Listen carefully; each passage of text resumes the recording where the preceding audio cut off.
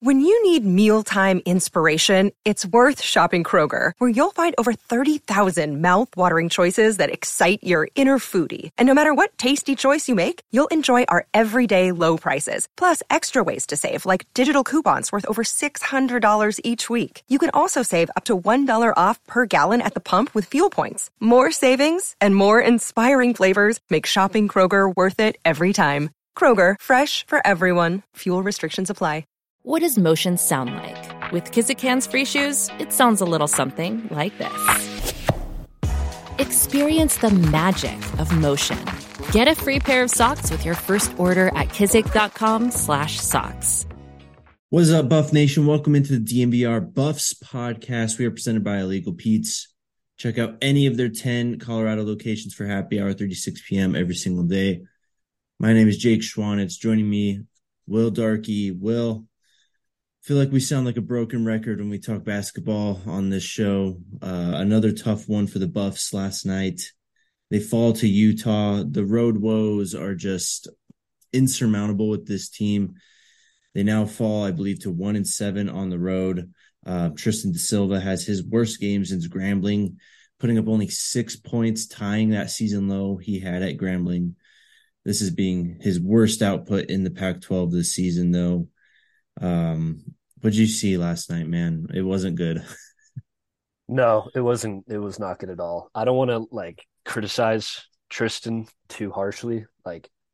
Eventually he was going to fall back down to reality and become human, because it was getting a little too ridiculous to just watch him put up 20 points so efficiently, night in and night out.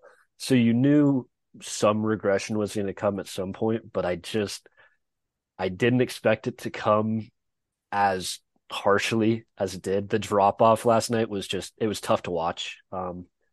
Tad's talked about when Tristan's playing his best, it's because he's so confident. And I feel like last night you could just see the confidence wasn't there. He wasn't seeing outside shots fall, so then he wasn't able to get in his bag and kind of abuse Utah's defense and then work some stuff inside. And I think, I don't want to criticize Tristan too harshly, because he's been the rock for this team the past couple weeks, but I honestly think it's impossible for this team to win when Tristan da Silva is only going to give you 6 points. And it was a tough watch last night. It really was. As you said, it seems like the team kind of goes as far as Tristan goes. I mean, Tristan had a bad night, but the bench comes out. They put up 31 points.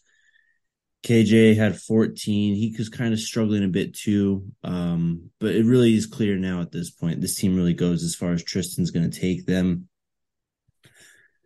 They've been throwing Jalen in the lineup with Javon Hadley's injury. 0 points for Jalen Gabadon last night. Lawson, only 4 points. You only got 7 from Neek again. So the starters really kind of let you down. It seemed like Utah, they were just destroying them on the boards too. I think they nearly doubled them up in that department. But it was pretty clear from the start that the Buffs were going to struggle in this one. They just never got in it, though. They were never in this game. No, they really weren't. Utah got out to a hot start fast. I think they were 4 of 6 from 3 to start the game, which I wasn't too disappointed in the Buffs defense. They were kind of hanging in the 30-second possessions for the majority of the time, and they were playing good defense, but then Utah would just get one open look from 3, and they were taking advantage of those open looks, and they were not missing them that often, and those just felt like daggers. And they got out to a quick start, and it was this uphill battle that CU just could not even come back from so early on. We've seen this team kind of struggle in multiple departments throughout the year, and I think that's what made last night so weird is that, they come out, they only have 6 turnovers. It's their fewest on a road conference game since the Washington game in January 21. They made, just going back to the last couple games, they've made 29 of their last 31 free throws. They're getting the shots from the charity stripe. Seems like they're doing everything possible. The bench comes out, has 31 points, and yet you still fall 11 points short. It's going to be tough for this team as we head down the road. Let's talk about the Pac-12 a bit, though. Will, you are our college basketball buff. This Stanford team went in and upset Arizona. Tell us about that game, what you saw from there. I'm not gonna lie, I didn't really have my eyes on that game. Because it was like kind of evening game, and there was some bigger primetime ones that I was focused on. Mm-hmm. And I was like, oh, number 4 Arizona's going on the road to Stanford. Like it should be an easy win, like bottom of the Pac-12 playing top of the Pac-12. Like, and then I checked the score, and yeah, Stanford walks out of that with a 9-point win against number 4 Arizona. So I'm not gonna lie, I did not see too much of it, but Arizona they are tough to rely on. They can go out and they can shoot the lights out of the gym and just be incredible, but then there are nights that they falter, and I think that's what you saw last night. They also started out the season just being kind of like a defensive liability. They're really good on offense, but their offense is what won them games. But in the past month or two, they've really picked it up on the defensive end, and they've been impressive defensively. But last night was a bit of a concern, giving up almost 90 points to a Stanford team that Yeah. the Buffs kind of shut down like a week ago. And so Mm-hmm. I don't know. The one takeaway that I have from that game, I guess, is it feels like more of an anomaly than like I think like Arizona's still a good team, and I don't think you have to press the panic button too quick on them. But I guess my takeaway is that if Stanford can beat Arizona, Washington State beat Arizona, like the Pac-12 is still wide open for the taking come conference tournament time. So if there's like one little silver lining that the Buffs can hold on to, it's that they've they've lost with the worst of them, and they've hung in it. They didn't beat UCLA, but they hung in with UCLA for Yeah. the majority. So they've hung in there with the best of them too. So I don't know. That's another thing I think that makes this season so frustrating for Buff Nation is, I mean, you've obviously seen the highs, the complete potential of this team. You go back to the start of the year and or start of the season. Of course, the games versus Tennessee and Texas A&M stand out, but that UCLA game too, man. I mean, it was until that about what was it, 8 minutes left, 10 minutes left in that game when they just started to fall apart and UCLA goes on that run. I know you said this seems like kind of a anomaly for Arizona. Are they still, do you think, your favorite to come out of the Pac-12 and win the tournament here in a few months or in a month? I'd say my favorite's UCLA. I think they're the more well-rounded team. Uh, UCLA's got freshman guard Amari Bailey. He's 5-star. I think he was a top 10 prospect last year. He was injured out for a couple weeks for UCLA, but just recently came back, and the kid's been lighting it up ever since his return. And another outcome from the Pac-12 last night was UCLA Oregon. UCLA traveled to Mhm. Oregon, and Oregon was up 3 at halftime. And I went on to DraftKings, and I was like, okay, I'm liking these odds. So I took Oregon money line. It was like still plus odds, I believe, for Oregon money line live at halftime when they were up 3. No, UCLA came out of halftime, and I think they started the second half on like a 31-10 run. So they kind of did exactly what they did to the Buffs in the second half, but they did it on the Yeah. road at Oregon, on an Oregon team that's kind of starting to play better basketball. And so Mhm. I think UCLA is my favorite. They just seem like the strongest, most well-rounded team that hasn't slipped up as often as Arizona has. Arizona's got a couple questionable losses where UCLA consistently seems to be coming out and playing their best basketball like night in and night out. So I'd say UCLA. Let's zoom out a little bit more. Let's talk a little bracketology. Arizona, we just talked about their loss that they had last night, but ranked number 4 in the country. Do you still see them as a number 1 seed? And also, who are your number 1 seeds right now? Yeah, the loss yesterday hurts a lot. I would have had them as a 1 seed coming into yesterday. But now I think it's a road loss, so I I don't like to discredit like a road loss too much or bring teams down too much because it's just tough to win on the road. Obviously, you see it with the Buffs who are like, yeah, Yeah. 1-8. Um, but I think I'd now drop Arizona to a 2 seed, maybe even a 3 seed. I haven't looked into it too much. Yesterday was just a chaotic day of college A basketball. lot happened. I think Yeah. like 8 or 9 ranked teams lost. So there's just a lot of up and down happening right now. But I think if I had to just off the dome give my 4 1 seeds, Purdue's definitely the top 1 seed. They're just like the most consistent, safe bet right now. I'd honestly probably slot UCLA up into a 1 seed. Maybe they're at 7, but they definitely are in like the picture now for they should be able to be talked about as a 1 seed. But yeah, I definitely do Purdue, maybe UCLA. Alabama's really good. Alabama got a solid win yesterday at Auburn. Just a super hostile environment. Iron Bowl for basketball, and Yeah. Alabama came out with a huge win at Auburn. They're 12-0 in SEC play, so they are a really strong team. I really like Alabama. And then third team, Houston. Houston was my preseason pick as the champion.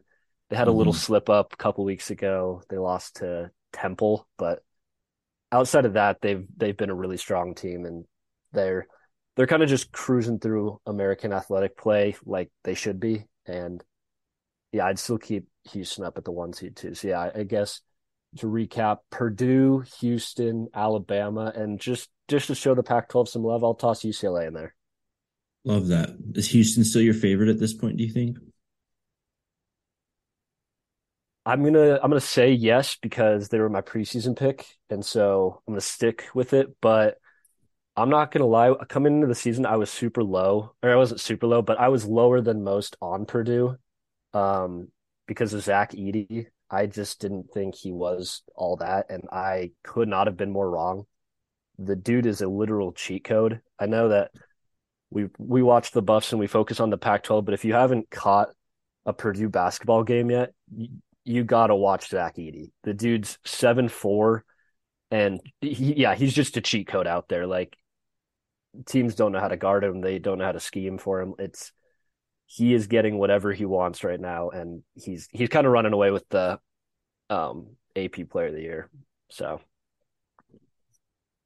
What are some dark horses you can give us? Some teams maybe just on the brink of the 1 seed or maybe even further down who have a real chance to win this whole thing come up in March. ooh. See, before this week, I would have said Tennessee. Mm-hmm. Outside of the Colorado win, I love Tennessee, and they've like rated really well in advanced metrics, but this week has been brutal for Tennessee. They lost on 2 separate buzzer beater threes.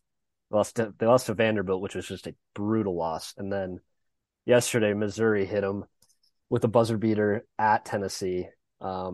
So Tennessee's really fallen down for me. Creighton, a lot of people were really high on Creighton coming into the season. They got off to a hot start. They looked really good at the Maui Invitational in November, but then their star player Ryan Kalkbrenner got mono and was out for a couple weeks. They really slipped. People just kind of wrote Creighton off, and he's come back since. And I think they're on I want to say 8-game win streak, and they're starting to get back on track to where everybody thought they were, and they're sort of plowing through Big East play. So I'd say Creighton is a team I really like. They're really hot right now. Any team in the Big 12. I know I just said to watch Zach Edey in Purdue basketball just to watch him, but if you're like looking for something to watch, just check to see if there's a Big 12 game on at night because Big 12 basketball is must watch TV right now. They're almost every team is like ranked in the top 50 in the net and KenPom. They're all so good. And if I had to pick like one out of there, I'd probably say Texas. I'd honestly, going back to the 1 seed, I even maybe put Texas as a 1 as well. I forgot them, but Texas is just a really cohesive squad with a lot of veterans and a lot of transfers that are like gelling perfectly right now. So yeah, I'd say Texas and Creighton. They're not too much of dark horses. They're still pretty far up Sure. there, but I'd they're some of my favorite teams right now.